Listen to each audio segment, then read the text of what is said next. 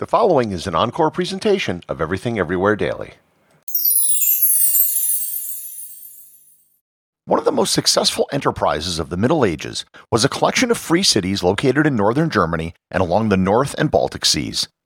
These cities created one of the greatest trade networks the world had ever seen, and for several centuries dominated trade and economics in northern Europe. It was the early prototype for successful trade organizations which would occur in the future. Learn more about the Hanseatic League, also known as the Hansa, on this episode of Everything Everywhere Daily.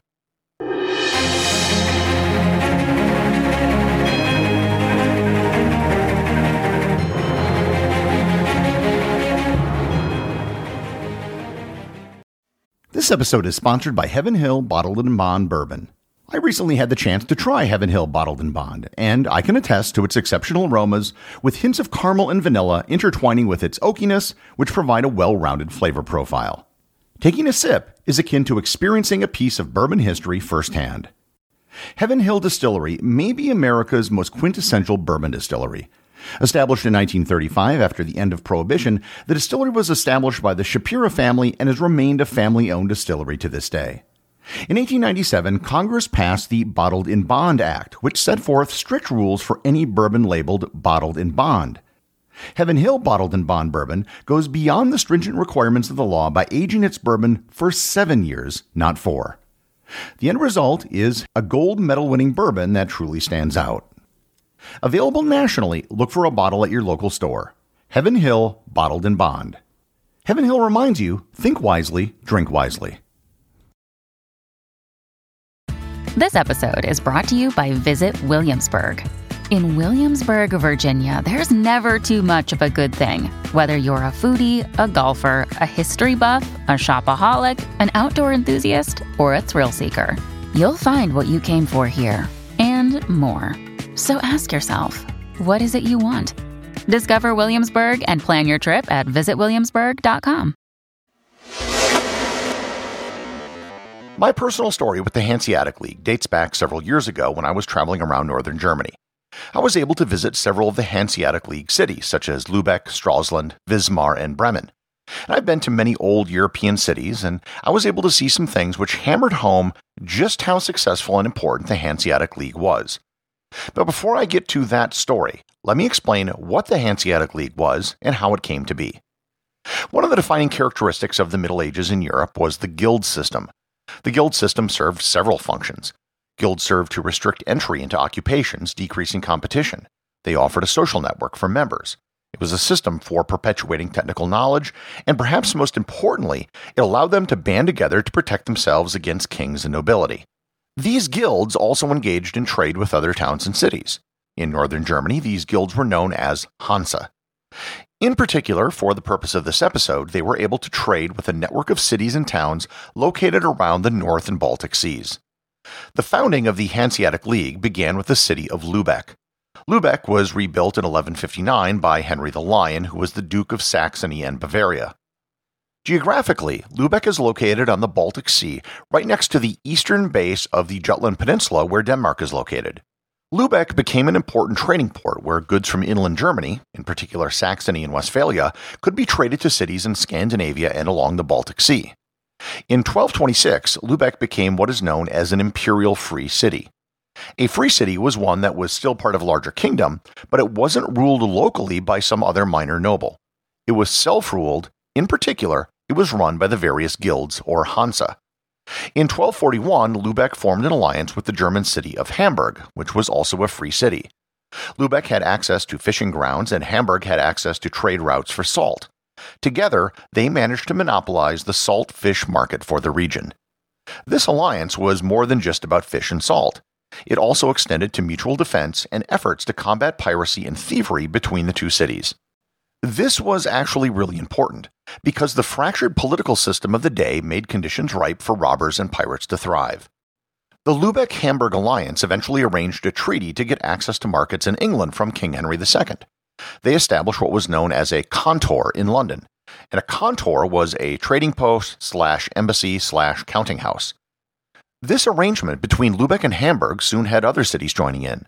Cologne joined their group, and other cities such as Stralsund and Wismar did as well. The benefits of membership in the alliance were quickly realized by every city that joined. Removing piracy and opening up trade routes were profitable for everyone involved. Soon, free cities outside of Germany were joining. Visby, which is an island off the coast of Sweden, became an important port in Scandinavia. Cities along the Baltic and what is today modern-day Poland, Lithuania, Latvia, and Estonia all became members. To the west, contours popped up in places like Bergen, Norway, London, Bruges, and Antwerp. In all, over a period of 200 years, 194 cities, in what is today 16 different countries, were part of or had outposts of the Hanseatic League. Despite all of the growth of the Hanseatic League, the unofficial capital, and the city which was considered the queen of the Hanseatic League, was still Lübeck. The Hanseatic League was never more than a loose, informal coalition. Meetings were held in Lübeck, but they were not mandatory. The primary concern of the League was simply to facilitate trade and remove any barriers, be they pirates or tariffs. Cities weren't even bound by agreements that were made by the members. So long as they didn't act against the League, they could remain in good standing and run their city as they saw fit. There was also a mutual defense agreement that any one city would come to the aid of another if threatened.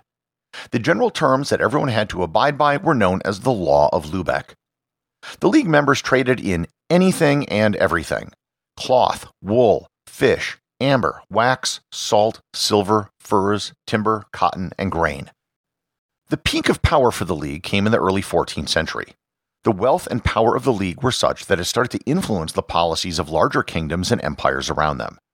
They actually went to war against Denmark and Norway from 1361 to 1370, and they were actually victorious, and as part of their victory, they had free access to trade in almost all of Scandinavia. And this brings me back to my story from the beginning of the episode. I was in the city of Wismar, Germany, which was a major Hanseatic city. In the old part of the city, there were several old parish churches. Now, I've been all over Europe, and I have seen hundreds of old churches. However, none of them were like what I saw in Wismar. The Church of St. George was the size of a cathedral. It was enormous, and it was actually larger than cathedrals I've seen in other cities in Europe. Just one block away was another church which was just as big. Two cathedral-sized churches right next door to each other. The other church, St. Mary, had been severely damaged during World War II, and it was mostly demolished by the East German government during the Cold War. However, the ruins are still there, and you can obviously see how big it was. There's a third church called St. Nicholas, which is also enormous, just a few blocks away from the other two. Today, Wismar is a city of 43,000 people, and it's never been a huge city. So, how is it that such a small city has three cathedral-sized churches all within a short walking distance of each other? The short answer is money. These churches were built during the heyday of the Hanseatic League. The various parishes were associated with certain guilds, and the guilds were constantly trying to show each other up. One of the ways they did this was through the construction of massive churches. I have been almost everywhere in Europe, and I've never seen anything quite like this medieval display of wealth that I saw in the city of Wismar. These churches, which can still be visited today, are a testament to the power and wealth of the Hanseatic League. Eventually, the power and influence of the Hanseatic League started to wane. One thing which hurt the League was the same thing that devastated all of Europe: the Black Death. The 14th century Black Death reduced populations by up to 50% across the continent. Addition to the deaths, it devastated the economy by creating a severe labor shortage. Fields were left fallow, ships couldn't find crews. In the 15th century, there was an event known as the Great Bullion Famine, which was a shortage of gold and silver, mainly due to outflows in the Middle East, but silver mines in Germany also flooded during this period, and there was no way to remove the water. And on top of that, there was the Little Ice Age in the 15th century, which was a climatic event that reduced agricultural output. All of these things reshuffled the political climate in Europe and shifted the balance of power away from free cities and back towards larger states. In the 16th century, they found themselves on the wrong side of several conflicts in Scandinavia, and in the 17th century, they all but collapsed due to internal conflict. Despite a massive reduction in influence, the Hanseatic League took centuries to completely die out. In the 19th century, the Hanseatic League was down to just 3 cities: Bremen, Lübeck, and Hamburg. The final nail in the Hanseatic coffin took place in 1862 when the alliance was finally dissolved. The legacy of the Hanseatic League can still be seen today. The name of the German national airline is Lufthansa, which literally means Air Hansa. Likewise, there are football clubs, breweries, banks, and theme parks, all named after the Hanseatic League. In 1980, an organization of former Hanseatic cities was created called the New Hansa. Another group called the New Hanseatic League was founded in 2018, which is a group of finance ministers from countries in the region. The Hanseatic League was a major part of the history of Northern Europe and helped shape what the region is today, and was also a very distant ancestor to what would become the free trade organizations of the 20th and 21st centuries. The executive producer of Everything Everywhere Daily is Charles Daniel. The associate producers are Peter Bennett and Cameron Kiefer. I wanted to give a big thanks to everyone who supports the show on Patreon. Your support helps me put out a new show every day. And if you're interested in Everything Everywhere Daily merchandise, Patreon is currently the only place where it's available. And if you'd like to talk to other listeners of the show and get notified of future episodes and projects, please join my Facebook group or Discord server. Links to everything are in the show notes.